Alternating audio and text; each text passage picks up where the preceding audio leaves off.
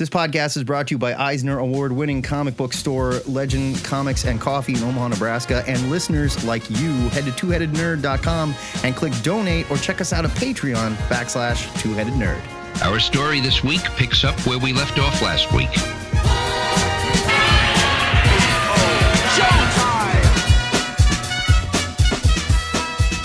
Now go. Broadcasting from the Ziggurat at Omaha in caverns deep below the metro area, it's our pleasure to welcome you to episode 661 of the Two-Headed Nerd Comic Book Podcast. It just makes me feel weird just saying it. We're coming up on episode 666, dude. I know you're very excited. We're going to do a metal episode. It's going to be great. I'm the internet's Joe Patrick, and don't get me wrong, Wesley Snipes' Blade was good looking, but most stylish Marvel character of all time? Really, British GQ? Right. My name's Matt Baum, your head number 2, and obviously they haven't seen Oscar Isaac and the Mr. Knight duds yet. Get with it, you wankers. In this nerve-gnawing episode, we are back to reviewing new comics, and then we're going to give you the skinny and our must-read picks for next week. After that, you'll get a taste of our THN Extra segment, Take a Look, It's in a Book Club. That's where we review a whole graphic novel or trade paperback with our buddies. And this time, we're talking about Eric Gapster's first young reader's graphic novel, Sort of Super, with Jason Sachs and Brian Domingos. So get your helmets on, nerds, and strap in, because it's going to be a bumpy ride. And it all starts with review time in the Ziggurat. When it comes to reviewing new comics, we like to do it 2 weeks at a time. So we'll start with 4 comics from Wednesday, March 30th, and move on to 4 from this week, April 6th. If you want to read along with THN, you can always find our episode review list on our Twitter and Facebook weekly on Tuesdays. This time, the pile is lousy with new X number 1s. Then we kick off DC Shadow War. We've got vampire road trip stories, but it all starts with a return of Astro City. Joe Patrick, let's get this rolling. All right. As Matt said, our first review is Astro City. That Was Then. It's a one-shot special from Image Comics written by Kurt Busiek with art by Brent Anderson. Here's your solicit. Astro City returns with an all-new special. I just said that. Who were the Jayhawks? How did they inspire 5 teen sidekicks looking for answers to hit the road in a rickety crime mobile in 1969? And how will this affect Astro City in the present? This one-shot special features new and existing heroes and launches a mystery that will drive the forthcoming Astro City series. And don't miss the Astro City Metro book. That's just an ad for the new deluxe trade, so we don't need to read that. Busiek and Anderson are back, and they haven't missed a beat. Busiek's plot features a group of teen heroes from a more innocent time that really wasn't all that innocent at all if you look closely enough. Something I've always loved about Astro City is that most of the heroes feel like they could be analogs of the ones we know from Marvel or DC, but they're actually really unique for the most part. Sure, you have Samaritan, the Confessor, and the First Family, but these Teen Titans stand-ins are completely different from Robin, Speedy, Wonder Girl, and the rest. And yet their teen hero identities are firmly rooted in familiar teen tropes from your parents' favorite oldies songs like drag racing, surfing, and, you know, being a genie. Don't forget Robot Kid. Oh, yeah, Robot Kid. That tale is old as time. He was great. These young Rivets is his name. Yeah. I love him. These young heroes are dealing with tremendous loss, striking out on their own to find a way to cope with their grief, only to find that the freedom granted by their mentors is fleeting. Busiek establishes that these young heroes have a far-reaching community of their own that's just as strong as that of their older counterparts, and that they're sacrificing just as much, but they're still kept on a short leash. It's a wonderful examination of what it means to be a sidekick in a world that has higher stakes than the ones that we might be more familiar with from the Silver Age of DC and Marvel Comics. Brent Anderson's art is a treat, as always, but colorist Alex Sinclair does a fantastic job bringing different styles to scenes from different time periods. It's the work of a long-time partnership that's greater than the sum of its parts. It's beautiful. I am so glad to have this series back. The world of comics is a better place with Astro City in it. This gets a huge buy it. Absolutely. This just felt like they didn't miss a beat. It just came right back, and it's just as good as it was.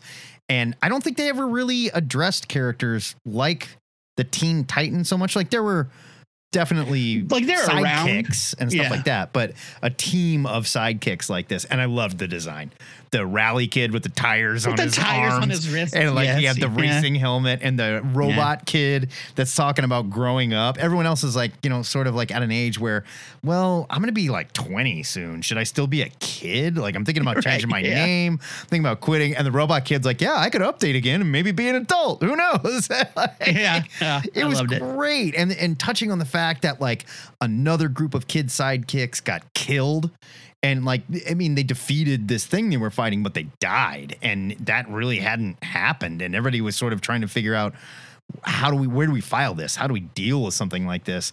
And how do we even talk to our mentors about stuff like this? And the mentors are also worried, but want to give them space. This is a great story just about like dealing with trauma, period.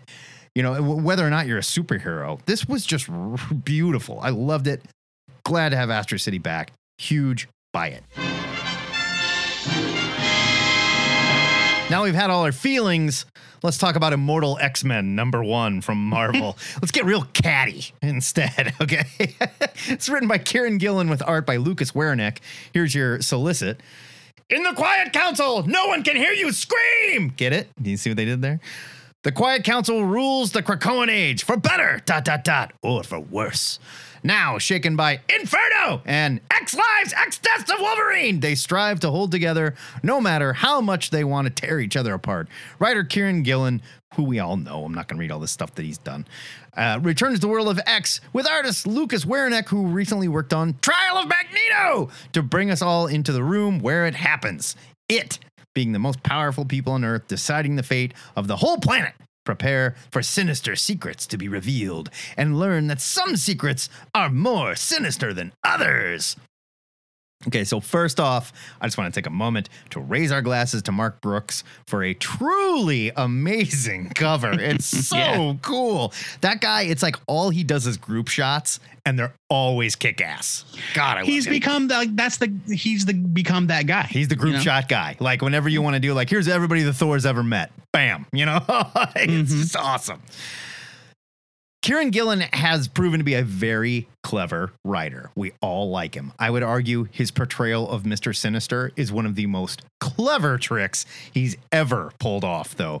Gillen uses Sinister not only to introduce the entire Quiet Council while making fun of each one, and it is laugh out loud funny, which I gotta say is a nice change for the very serious tone of the X books of late. His most clever, and I'd argue impressive trick, is to boil the entirety of the recent X books down to one info page that really would bring any reader up to speed if this was their first X-Men issue. It's not just Sinister, though. Gillen uses several characters to poke fun at the current X status quo. Like he has a scene where Kitty talks about Hank McCoy, and she says, Hank McCoy, the Beast. She says, Hank used to be fun. Remember that? Before all the Black Ops? Which is something we literally just said on this show. Absolutely. Yeah. It seems Gillen is here to push Hickman's agenda forward, and he's doing it in a very fun, catty, and with soap opera flair for the dramatic. This is just too much fun to read if you love these characters. Wernick's art is gorgeous. Clean line detail with amazing colors by David Curiel. While I didn't care for the Trial of Magneto, Wernick's art was not the problem there, and it is even better here. I'm giving this a buy it. This was fun to read. Yeah, I loved this. I think that, you and I were talking about... outside of the show, we don't talk, so I don't know. I mean, right. It may not have been you. But I was talking with somebody about whether or not Gillen was the true successor of Jonathan Hickman, or if it was Jerry Duggan. No, it wasn't you, and I'm sorry that I'm blanking on who it was, but this happened online. Well, you're not allowed to have any other friends, so we'll talk about Yeah, no, that's later. Why I forgot their name. I was like, I don't know. But I think that Gillen is somebody that's proven that he can maybe he's not neck and neck with Hickman's antics, but he's like right there. He's qualified You know what to I mean? push the ball down the field, certainly. For sure. One of my favorite things about the early days of the Hoxpox stuff was the Sinister's secrets. Yeah. That popped up here and there. And like, this is Gillen. Like, I think if Gillen back in the day when he was writing Uncanny X-Men for like after its like umpteenth relaunch, and it was all about Mr. Sinister, and sometimes Mr. Sinister's a lady. Sometimes there's 3 of them. Right. Who even knows? He's got a beard today. Today's doesn't. Like when it was all Mr. Sinister all the time, I think that he would have been happy just writing that character. Oh, definitely. And like, he's so good at it. But there's also a really clever thing he's doing with Sinister here. It's not just the fact that we think Sinister is funny, and they've definitely no, not at all made the character this snarky, clever character. All of a sudden, the last page reveal makes so much sense, and you go, oh my God. Yeah. And, you know, I love the idea that Sinister plays the fool, but he is no fool. Right.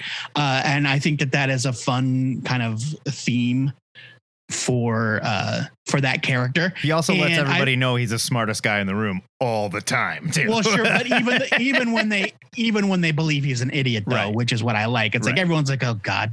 And he really is. Like, he's 10 steps ahead. And that's so fun.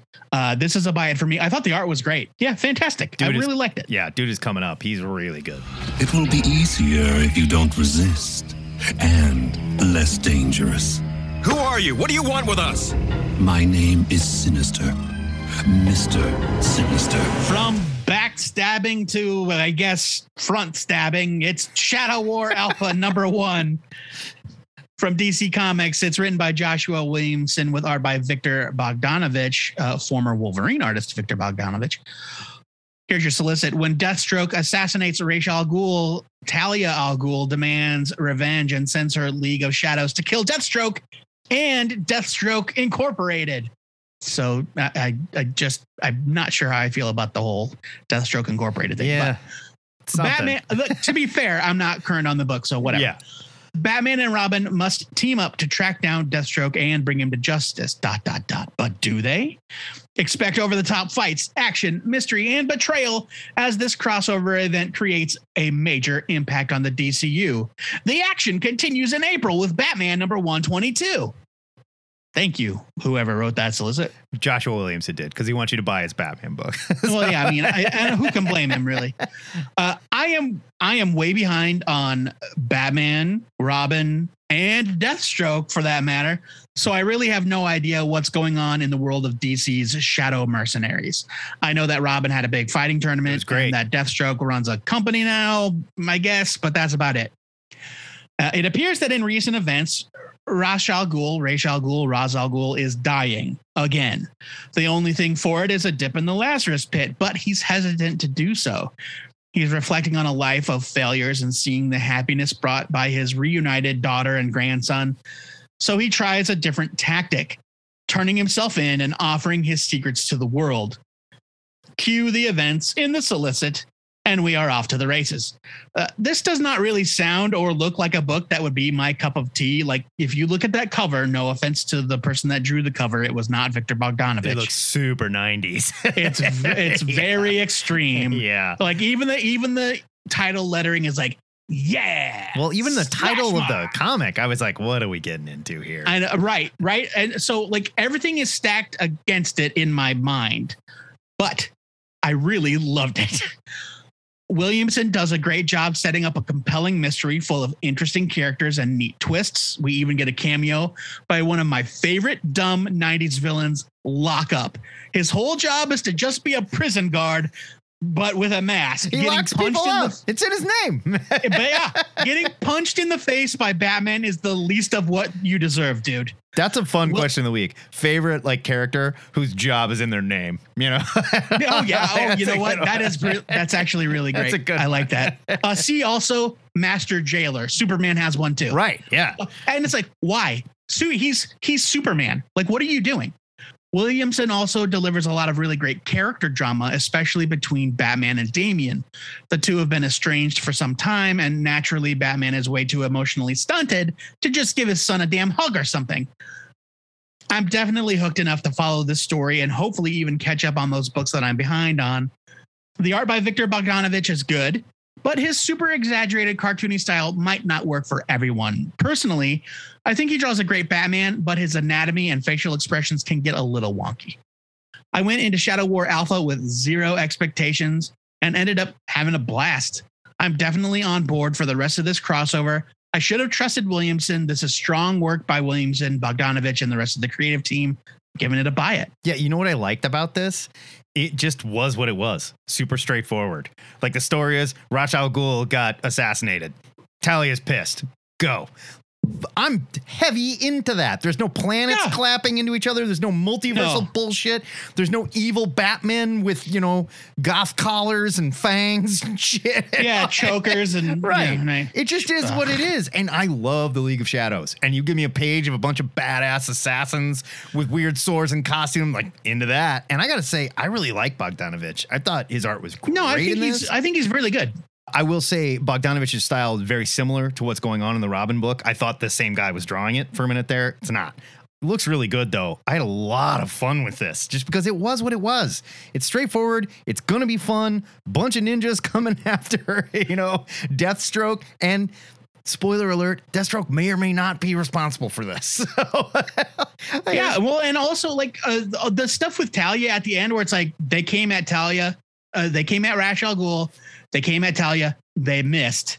They f***ed around and they're about to find out. Yeah. Because Talia is mad as hell. And now the League of Shadows is something way, way, way, way, way worse. Yeah. And I think that is really fun. Well, and I did not read the solicit. So when I started reading this, I was like, really? Ra's al Ghul is going to do this? I find this a little hard to believe. And then I turned the page and went, oh. And so it really surprised me. I'm giving it a buy it. This was fun. Let's move from gangs of assassins to magic gangs with Cities of Magic. #1 from Scout. This is written by Will Tempest and Jacob Free with art by Will Tempest. Here's your solicit. Once upon a time in Old York, a gun-toting drifter wanders into Old York looking for something no one's ever seen before. He's picked a bad time. The forces of Hyper-Priestess Ismar Rothschild, the queen of the Chicago conglomerate, have attacked Old York. Caught in the midst of a decade-old war between two powerful magic clans, the drifter has to figure out where his loyalties lie, if he has any to speak of, and he's got to do it quick. Here in the Ziggurat, we love us a good dystopic future, and in this book, it's magic that caused the end of society as we know it. I think. 150 years ago, the Great Nexus, as they call it, came and effectively turned off the lights, rendering all electronics useless. Shortly after that, a group of explorers discovered a substance that allowed certain people to have what looks to be magic powers, but the creative team maybe building a little bit of mystery behind that. Tempest's art is very solid. He's got a ton of style to his line, does a really nice job with the design of the book. The characters dress in colors to show that they are members of warring magic gangs, and they have this future D&D mage style to them that looked really cool. While magic seems to be the way the strong control the weak, there are others that shun magic and question where it came from, probably rightfully so. While we didn't get much from the main character, they do a nice job setting up the status quo and putting that character in a predicament that looks to push this story forward. Cities of Magic has a strong premise and a solid creative team writing a story about magic gang warfare in the far future of an Earth with no technology. I had fun with this one, and I'm giving it a buy it. Confession, I did not read it. Totally my fault. There was a miscommunication. We had some last minute changes to which books we were reviewing. I wasn't up to date. I missed it. So by default, buy it. I mean, yeah, Matt gives it a buy it. I mean, that's, but I'll say this because I'm looking at it now. The art is good. It's really good. I agree with Matt. I really like the style. I like the kind of like thin line, bright color combo. Like it's really eye catching. Yeah, he's good. It reminds me of guys like Johnny Christmas. Where it's sure. Kind of like super detailed, but like maybe slightly askew from reality, you know, like a little exaggerated, but not super exaggerated. Visceral, kind of, if you will. yeah, kind of. But this looks great. I can't review it because I didn't read it, but I think it looks really interesting. I would tell you, you know, I'm giving it a bias. So maybe you should give it a read. I'll just say that. So, you know,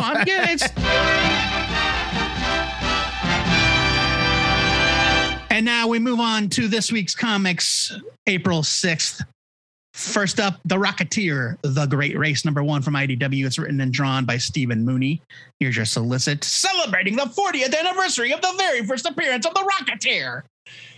A stunt pilot, Cliff Secord, has returned from his New York adventure to a West Coast steeped in paranoia over the looming war in Europe. I was trying to make a Europa-y joke, but it didn't come out. Sorry. Yeah, it didn't. Sound like you hiccuped. I know. Having finally had enough of his near-death scrapes as the high-flying Rocketeer, the only thing in Cliff's crosshairs is the Great Race, a prestigious winner-take-all air race that runs from California to France.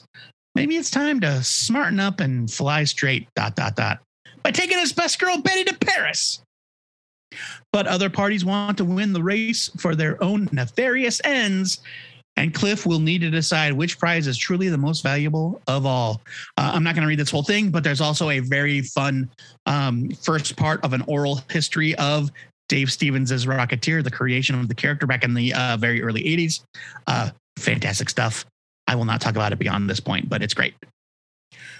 When Cliff is nearly killed trying to take down an undercover group of Nazi sympathizers, he swears to give up being the Rocketeer for good. But that was before he learned of the Great Race, an opportunity too good to pass up, especially if he wants to give Betty the life she deserves. Stephen Mooney delivers a very solid pulp adventure tale. Unfortunately, there are also very few surprises. It's well told, there's a clear plot, and a hero that you absolutely want to root for, but it also feels like most of the recent Rocketeer stories you've read in the past. I'll go one farther now that I'm thinking about it. It feels like a lot of pulp era adventure stories that you've probably read or seen. Mooney also really lays on the old-timey dialect and thick. Maybe I was in a mood, maybe it was like super late and I was tired, but like it seemed almost Claremontian in its like, well, shucks, mister, I don't got the time for this. I got dames waiting on me. You know, it's like that kind of stuff. I'm certainly not one to say that it's out of place in a story like this, but it felt like kind of a lot for me. Mooney's art is unbelievably gorgeous, though. I know we've said it before about his other work in this genre, but he was absolutely born to draw pulp stories like this. Len O'Grady's colors are a really nice complement to Mooney's rich line art. They add a nice pop underneath the heavy shadows and textures. It's a great look. I love The Rocketeer. Sometimes I wonder if maybe that's just my nostalgia for the movie talking. I do enjoy these new stories featuring the late Dave Stevens as jetpack-wearing hero, but nothing has ever really matched the charm of those original stories and the film that they inspired. I'm giving this a skim it with the caveat that maybe like it struck me at an odd time and I just wasn't in the right headspace for it, because there's nothing really wrong with it. It's just like I read it and I was like, oh, well, I guess whatever. You know what I mean? I think this was you because I really liked it. And quite honestly, yes, the dialect is very old timey and thick. So is the dialogue in every Rocketeer story. They're all like that. You know? Yeah. And that's just part of the package that you're getting. And maybe you have to like that kind of stuff to accept this. I really liked it. And that's what I expect when I get into the Rocketeer. I thought the art was gorgeous. It's gorgeous. Yeah. God, he's good. Beautiful. Yeah, man, so good. And I don't know. I think I was just more ready to do this again. And I really had fun with it. Was there a lot of surprises in the story? No. But again, that's kind of the Rocketeer. That's what they do. And if he's guilty of anything, maybe he is being too slavish to Stevens' old work. I'd accept that, but I'm giving this a buy it. I had a lot of fun with it. I thought it was really well drawn. Yeah, I mean, I thought the story worked really well. And I think that's part of the job when you're doing something like the Rocketeer. Like, I get it. Wolverine's going to die, be reinvented. I'll do all kinds of new stuff with it. But Dave Stevens' Rocketeer is Dave Stevens' Rocketeer, and they are paying very close attention to the formula, to the character itself. And I thought he killed it. I thought he absolutely killed it. Buy it. Yeah, I mean, Like I said, like there's nothing at all wrong with it. Like I finished it and I was like, this is 100% a competently told and illustrated story. It just didn't wow me, which doesn't make it bad. It just means that personally I was like, So maybe your mileage may vary. Maybe you need to sit on the toilet for a little bit until you feel better. I know. That's what my brother used to do. That's always the case. Always. How do I look? Like a hood ornament. Stand clear. What was that? A flying man! Let's get out of bright, shiny California and move to dark and spooky California in West of Sundown, #1 from Vault.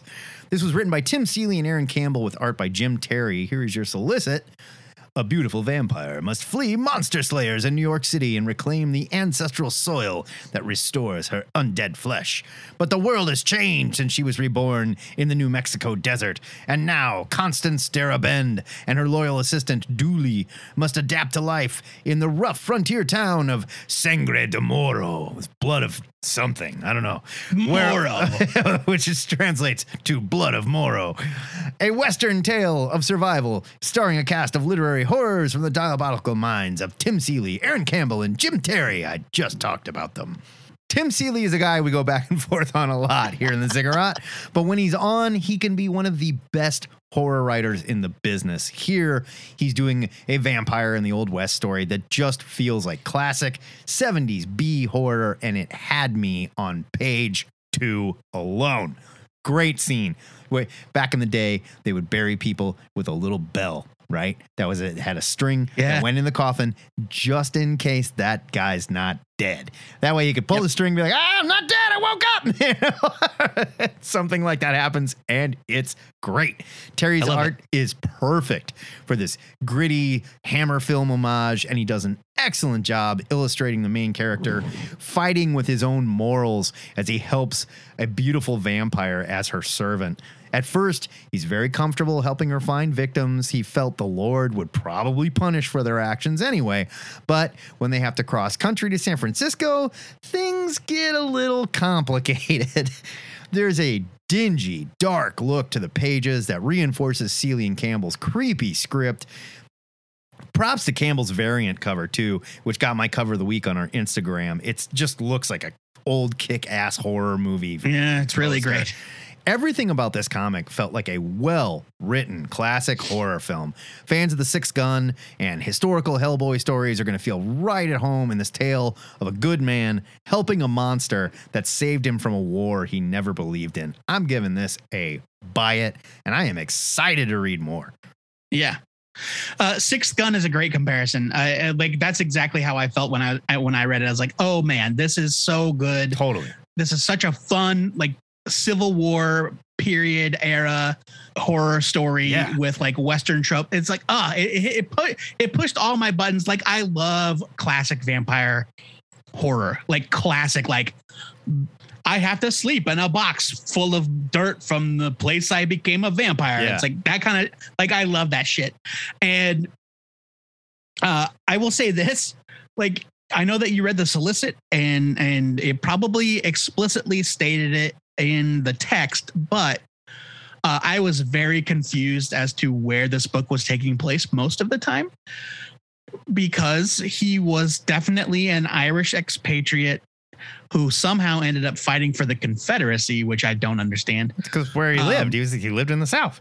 I get, I mean, well, he was in Virginia. Well, he was fighting in Virginia. Yeah. He was conscripted. Yeah, but I mean, Virginia wasn't Confederate part of the Confederacy. Absolutely was. Yes. Virginia? Yeah, dude. It was like one of the South. Yes. George Washington's birthplace. Yeah, it was the South. They were growing cotton. They had slaves. They did it. You know. I mean, they agreed to whatever. All right. He did own slaves. Yes, that's true. George Washington did own slaves. I love this kind of like, it's not like ooga booga jump scare gore horror. It's just like gothic, Southern Gothic horror. Slow, like stare at it. There it is. Yeah, it's awful. Like, and it's like, and the fun thing is that like Miss Constance Darabend. She's not that bad. Joe. Joe. Like she's good. Joe. How many times do I have to explain to you? Vampires are children of Satan. They are the walking dead that prey on human blood. They are the baddest of bad but news. She was nice to Dooley. See? You know, Well, she only ate flanderers. They all and have a servant, barons. Joe. That's part of the deal. They all have a servant. No, I know, but I liked that but I did like that she wasn't like this cackling, like, yes, my plan. Like, no, she just wanted to like live her life. It was very like Interview with the Vampire style, right? Where it's like, no, these guys are just trying to live. And I thought that was great. The art is tremendous. Jim Terry, I'm not familiar with that guy. I thought his art was great. It's a buy it. I really, really liked it. I am looking forward to more. Matt texted me like in the middle of, I don't remember what time of day it was yesterday. He's like, "What's the sundown? It's so good." It was like last night at like 10 o'clock. I didn't read it until like midnight last night. And I was like, this comic, he's right. This comic is great. It's actually huge. Buy it. Loved it.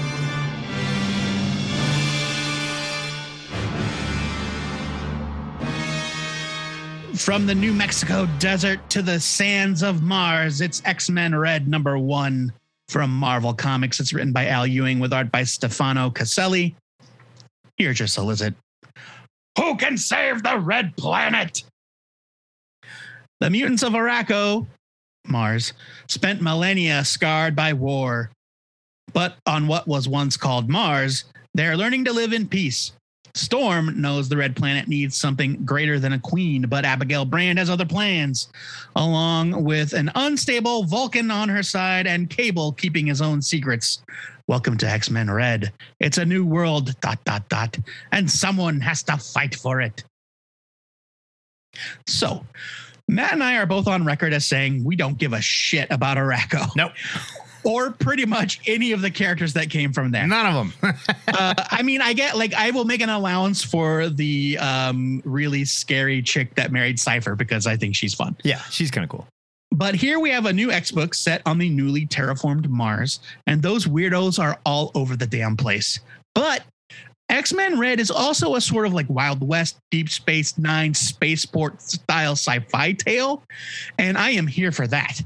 Al Ewing brings the political intrigue that we're used to from the other core X titles to the Red Planet. Storm is trying to build a new society here with a bunch of mutant outcasts, a group of completely foreign warriors, and a bunch of random aliens coming and going through the aforementioned spaceport. It's a fun idea. Sunspot owns a bar, and I like that the team that Ewing has assembled here. I am a sucker for Sunspot. Oh, yeah. Where's Cannonball? Don't get me started. We had that book already. We didn't really love it. But he's with his wife. I mean, he's got, I kids. know. I get it. I'm excited to see what happens with the resurrected Thunderbird. And like, he was super angry and he had a huge chip on his shoulder. And he's like, tell Cyclops to go himself. Yeah, I love all of that stuff. I don't remember him being that big of a jerk. Oh, no. Thunderbird was an asshole. Always? Yes. Really? Well, yeah, Matt, in the 2 issues he appeared in, yeah. He was a total prick? I guess I don't remember. Thunderbird had a huge chip on his shoulder. He was like, yeah, oh no, he was an ass. And then he was like, he like defiantly let himself get blown up in that plane. I guess that's like, I guess that's true. Like Banshee is like, come on, let's go. I'm right here. Let's go. And he's like, no, is this what you want? Smash, smash, explode. And yeah, that was the death of Thunderbird. Yeah, I guess so. I also happen to like Cable. I know he's not everybody's favorite, but I think that the Cable we have in modern day is a far cry from the quote unquote mysterious gun-toting enigma from the 90s. Right.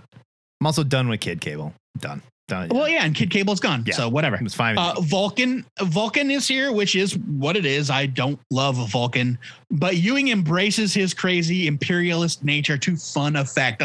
He's walking around the spaceport going, "I am your king." Like there's a Shi'ar guy just in the bar, and he's like, "Bow to your king," and he's like, sir, actually, it's more complicated. What we're allowed to remember about your reign is kind of complex. Like the Shi'ar have specific rules about what you're able to bring up about it. Well, he was like Shi'ar Space Hitler. Yeah, yes. He's like, he was not a good emperor. Abigail Brand is here as well, and we know from recent issues that she is not the friend she seems to be, so it'll be interesting to see how that develops as well.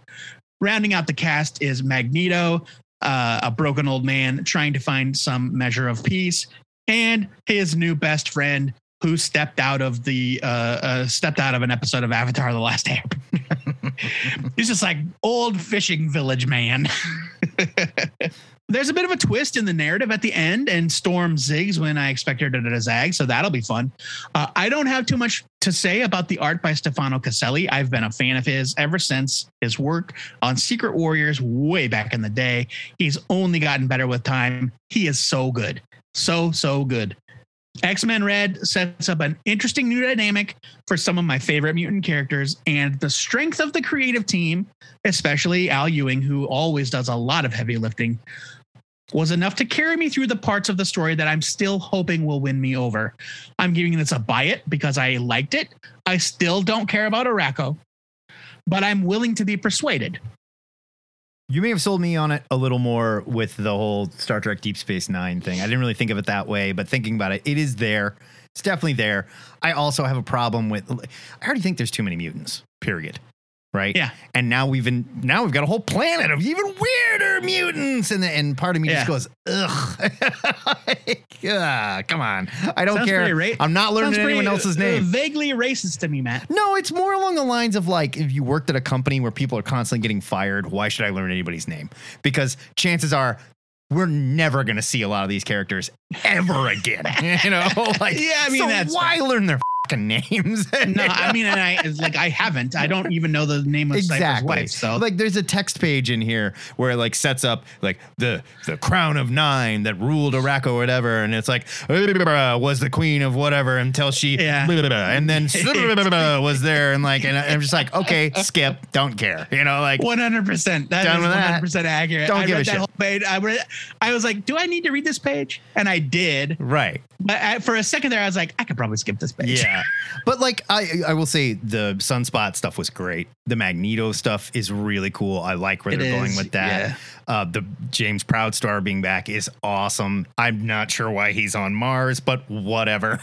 You know? Oh, because he can't stand to be around any of the Krakoans. I guess. Like, I mean, sure, whatever. And not important. Yeah. And I like, you know, Cable is sort of like the constable type thing, you know. Yeah, kind of. They're setting up some fun stuff here, and I think Ewing can have some fun with it. I agree. I maybe need to get over some of these feelings about these characters, but sorry, Marvel, you've trained me that every time you introduce new mutants, don't get attached to them. So I mean, like, to be perfectly fair, it's not the fault of any of the characters. No, it's just like I'm already trying to keep track of so many spinning plates in the X universe right now that having this entire new offshoot. Yeah, and characters that I'm just like, it's too much for me. I'm about to talk about like another brand new team right after this, so I'm going to give it a buy it because I did enjoy it, and I think you sold me on the idea. I do remember the name of Pog, the 6-armed alligator man that refers to himself in the third person because he's a delight.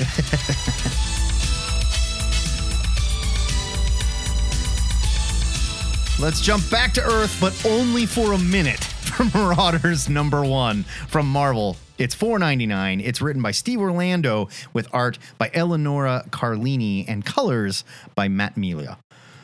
Here's your solicit. New team, new villains, new mysteries.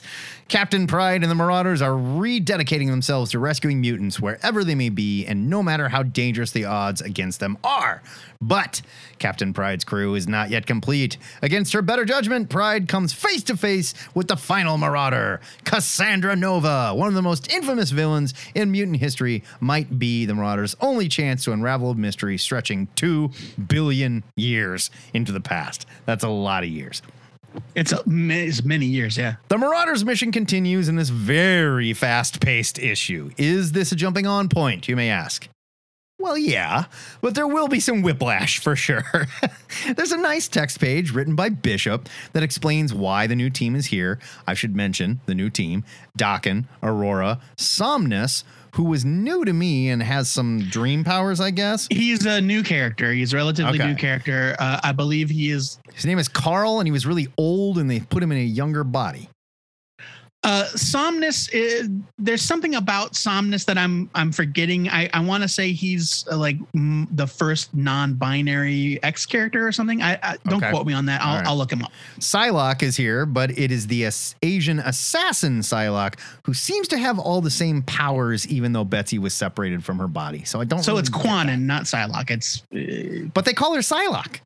Oh, that's weird. They refer to her as Psylocke. Betsy is Captain Britain now. Right. So sorry. Cassandra Nova and Tempo round out the new crew. The only thing I don't like more than Tempo's weird time travel powers is her terrible costume. It is so bad. It's like, just, all right, I'm wearing a gold costume with these weird, dumb spikes on my head. Her costume is very bad. Yeah. Why? Kitty and Bishop return to lead the team, and this time they're on the trail of a mystery that leads to the Shire and an old villain that we have not seen in years. The story moves from explaining to why Nova is here to outer space in almost no time, and Kitty and crew even have a very Captain Harlock-looking spaceship. No clue where it came from, but I guess Forge whipped it up off panel. This is the first I've seen of Carlini's art, but it's very good. She's definitely manga inspired, but she still brings a very flashy, detailed X style to the comic. Mila's colors are amazing. The comic leads off with a panel of a pyrokinetic mutant that's lost control, and the heat of the flames is almost radiating off the page. It's beautiful. I like the Marauders' mission, and I don't mind the new team, but the first issue didn't just hit the ground running. It jumped straight into outer space after trying to sell us on Cassandra Nova joining the team. By the way, did you know that Cassandra is not technically a mutant? Yeah, she's got some kind of.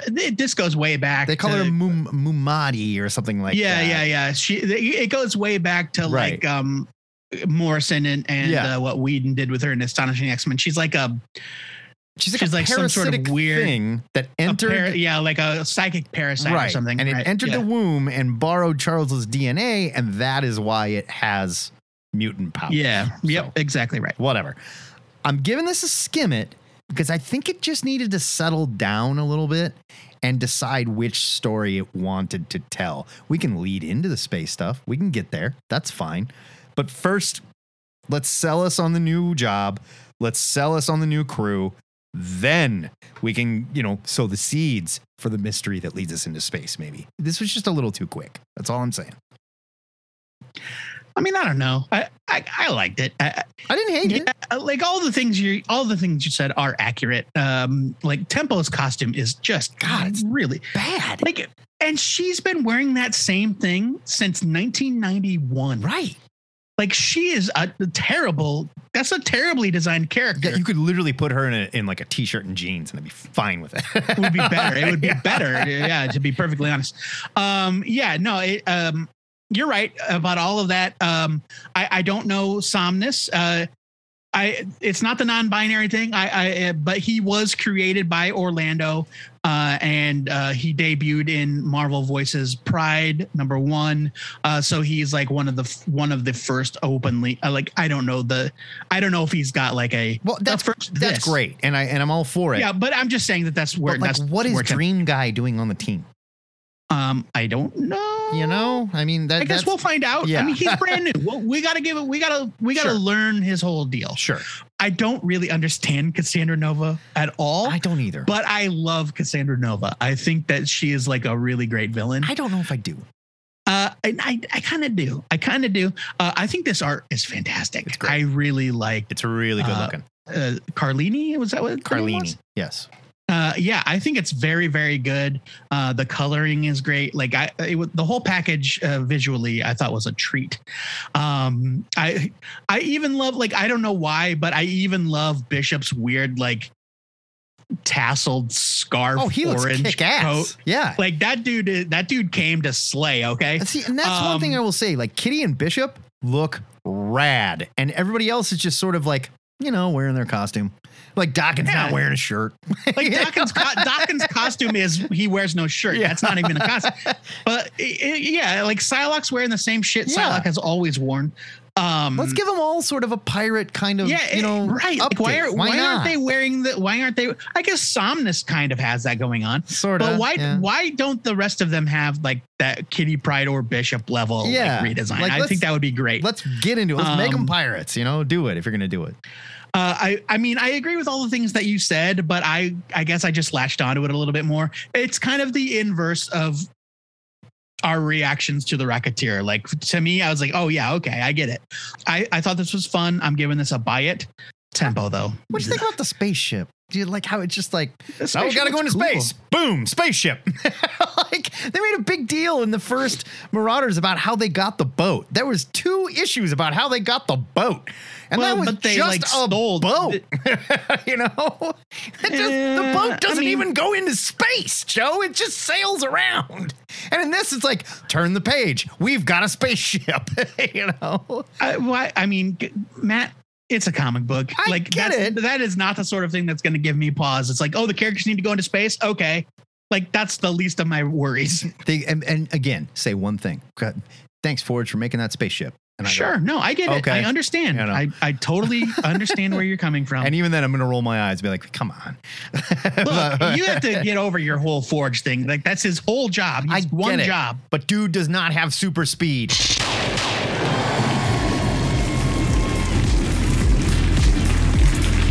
If you want to know more about these comics, check out our show notes where you can find links for all the books we discussed. Matt, before we strip off our review jumpsuits, we need to pick one of these comics to enter the THN Permanent Collection. It's West of Sundown. I didn't even have to think about it this week. That was the best comic book that I've read in a while. Like, one of the best horror comics I've read in quite a while. Loved it.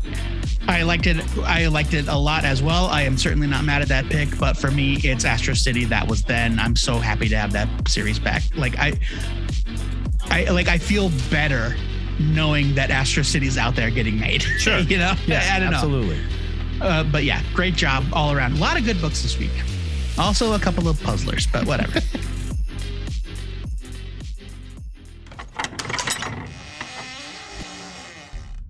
As we tend to do after our review workout, it's time to head up to the THN Sanctum Sanctorum, where the Moloids will be rubbing down our aching muscles with some Tiger Balm so we can feel some deep heat while we tell you nerds about what we're reading for next week. Joe, what are you getting into next Wednesday, specifically April 13th?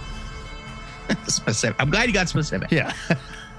My pick for next week is X-Men 92, #1. Really? Yep. Really? I mean, just out of sheer curiosity more than anything else. It's from Marvel Comics. It's written by Steve Fox with art by Salva Espin, who is a name I have not seen in a while. I like Salva Espin. Here's your solicit. The 90s are back again. Everyone's favorite 90s incarnations of the X-Men have returned, but this time everything is even all newer and all more different. I like that. Well done. Mutant kind is taking a huge leap forward by founding their own nation on the island of Krakoa, guided by Professor X, Magneto, and a mysterious long-lived woman who knows more than she should. That's right. The 90s X-Men are tackling the Krakoan age 30 years early. What? And it's not because it's 1992. Okay. And it's not going to go the way you expect. So the X-Men cartoon they did this thing where they would do multi-part adaptations of very famous comic book stories, like the Dark Phoenix saga or Days of Future Past. It drove me they were nuts. way different. Yeah, and they weren't good. Let's be honest, they weren't good. But they're doing it again with Krakoa, and I like, you know what? Okay. Like, look, we're all older and wiser. Let's see what they got. If they're going to ham it up a little bit and have fun with it, maybe I can get down on that. We'll talk about it. I'm sure we'll review it and talk about it, but I hope they don't take it too seriously. I hope they're just certainly not. No, let's go. This is not a book that can be taken seriously. Yeah. No. My pick for next week is Kaiju Score: Steel from the Gods, #1. It's from Aftershock. It's $4.99. It's written by James Patrick with art by Rem Brew. Here's your solicit. Michelle is back. She has her own crew, and she's making her own rules. Unfortunately, her tendency for getting into hot water still remains, and her involvement in that now infamous job in Florida known as the Kaiju Score is haunting her in many different ways. It's about to put her on a collision course with a new job, new characters, and of course, New Monsters, the second volume of the critically acclaimed best-selling kaiju score, optioned by Sony Pictures, ladies and gentlemen. They don't just make Spider-Man movies, and they're not making Morbius movies anymore, so they got to do something else. I can't wait for Kaiju Score to join the Sinister Six. And just like last time, not everyone will get out alive. Written by James Patrick, who worked on Kempisi, The Dragon Incident, which we loved. That's the one I liked, yes. He also wrote the first kaiju score, which we really liked. I did really like Kaiju Score. And illustrated by Rem Brew, who worked on The End Times of Bram and Ben, Terminal Protocol. Kaiju Score, Steal from the Gods, takes the crazy of the first volume to new heights of WTF! Exclamation point. So we loved the first Kaiju Score. It was a ton of fun. It was about some people that figured out how to predict monster attacks. And in doing so, instead of saving the world and saying, we'll just tell everybody the monster's coming, we'll be the heroes. Nope. They go, we're going to rob this place that's right there. And it's great. It's a classic caper score type story with a bunch of shady characters that just happen to be, in this one, it looks like stealing from gods. So totally in. Rem Brew, by the way, super talented. Love that guy. Can't wait to read this. The THN Trade of the Week goes to Aerosmith hardcover volume 1. So smart in their fine uniforms. It's from Image Comics. It's $24.99. It's written by Kurt Busiek with art by Carlos Pacheco. And here is your solicit. The return of a classic, an oversized, fully remastered collection of the fantasy adventure epic to accompany the all-new series, which we reviewed and enjoyed. Young Fletcher Aerosmith learns the true cost of war in an alternate history where dragons and magic spells are as much a part of World War I as bullets and barbed wire. This edition, in hardcover for the first time, will present the art as Pacheco originally intended. I don't know what that means. I don't either. Upside down. I think it's going to be upside down. Upside down. This collects the entire original miniseries Aerosmith Volume 1 through 6. Check it out. We love Aerosmith here in the Ziggurat, and we ain't talking about the rock band. It is so good. You can find links to these picks in our show notes, and we always post our must-read picks on our Twitter and our Facebook every Wednesday, so you can make an informed buying decision at your local comic book store. But you got to let us know. What did you think of our picks? Are we way off here? Joe, where's a good place for these kids to do that? You know what? You can do that on our Facebook fan group page. I was going to say cover to cover. THN cover to cover. Yeah. There's lots of places, though. THN cover to cover is probably the best place to rap with us. Mano y mano, so to speak. In the virtual ziggurat. Okay. Hand to hand. Doesn't mano y mano mean like, well, I know it means hand to hand. Use your manos, buddy. Yeah, mano manos have like fisticuffs, you know? I guess. Sorry, mano y mano is not then the correct phrase, but you know what I mean.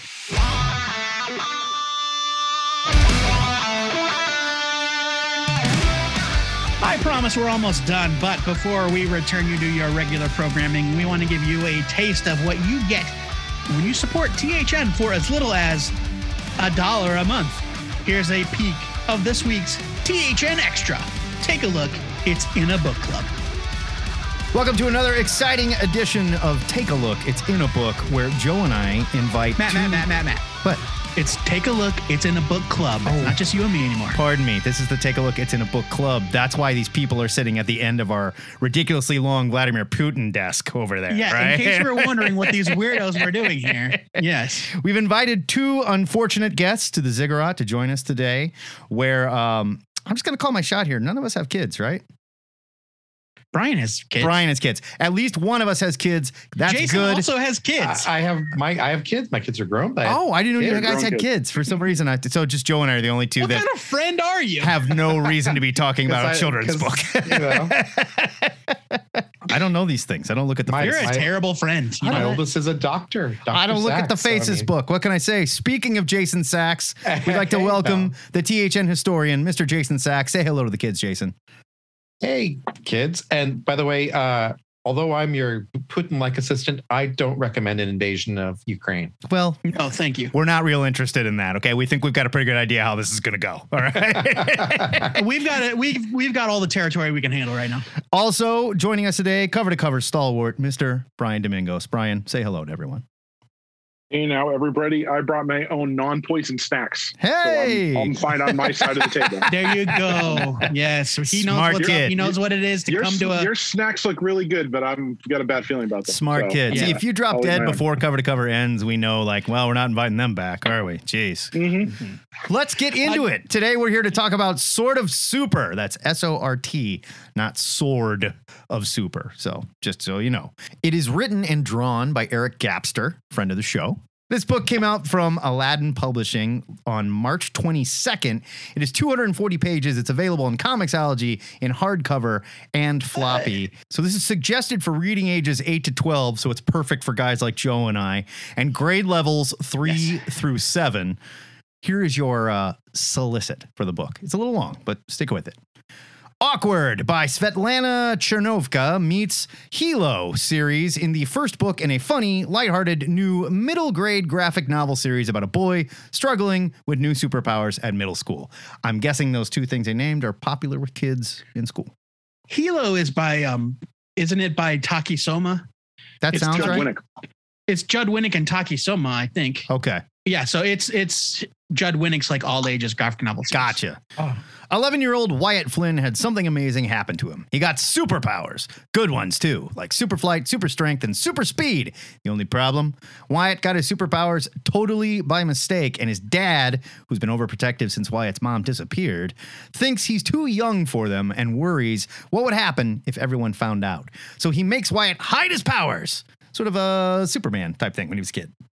Keeping such a huge secret from his best friends Beto and Nera is bad enough, but not being able to use his new abilities to defend them from the biggest bully at school makes Wyatt feel useless and frustrated. But his little sister thinks the good his powers could do is more important than following Dad's rules. Slowly, the two of them become a dynamic crime-fighting duo right under their dad's nose. Lying to his dad isn't much easier than lying to his friends, but Wyatt must be able to make a difference in the community and maybe even find mom. That makes it all worth it, right? So there we go. We got a Superboy kind of setup. You've got an interesting sort of single parent family. There's a mystery there that they're building on, but still single parent family, which I thought was kind of cool. Grandma is in this book to help along, right? As I mentioned, Eric Gapster, friend of the show. He's the artist and illustrator of this. He lives over in eastern Iowa with his wife, and he has 2 sons. I'm guessing both of those kids were sort of melded into Wyatt. His work can be seen in DC, Image, and Marvel Comics. We all have some background reading this guy's stuff, right? We know who this dude is. I mean, he's done some stuff that maybe you've read, but he's not the like Eric is a really talented guy, but like he's not had any like major breakthrough work, I don't believe. Right. It looks like he worked on like The Flash season 0, which was sort of based on the TV It's show. the TV show. Right. Yeah. He did He some, works with Phil Hester a lot on inks. He does a lot of inking. right? Okay. That's mostly where I know him from. so this And just another correction this time on my error. Brian was right. Hilo is just Judd Winnick. I was thinking of whatever that Bendis graphic novel was, all ages graphic novel thing he did was. gotcha. Excelsior! Oh. That is it for THN 661. Next week, the Cosmic Long Box will once again open and pull us into the comic time stream, where it forces us to discuss classic back issues based on a theme. Joe Patrick, what is the theme that we literally just came up with? We did. I mean, to be fair, you had the idea a little earlier, but Yeah. it did come just tonight. Basically, the theme is these are characters that wear their names on their shirts. Not that there's anything wrong with that. Other ways to think about it, it does what it says on the box. The job is in the name. Yeah. We're talking about characters like the Punisher. Sure. He punishes. Big We're talking wheel. about He rides the a big wheel. He rides a around. big wheel. Yeah. You know, so no Supermans, no Batmans. Nope. Like these are characters whose names describe their motifs. Yeah, the job is in the name, is what we're going to call it. Yeah, the job is in the name. Yeah. If you want to rap about this week's episode, comics you read, or any of the weekly nerdy news we're following, hit us up on our live call-in show, THN Cover to Cover, every Saturday at 11 Central Time. It's hosted on our Facebook page. You can check out our posts on Facebook on Thursdays with some previews of the news, stuff we want to talk about, but more importantly, the question of the week. That's right. And this week's question was submitted by Harvey Locust.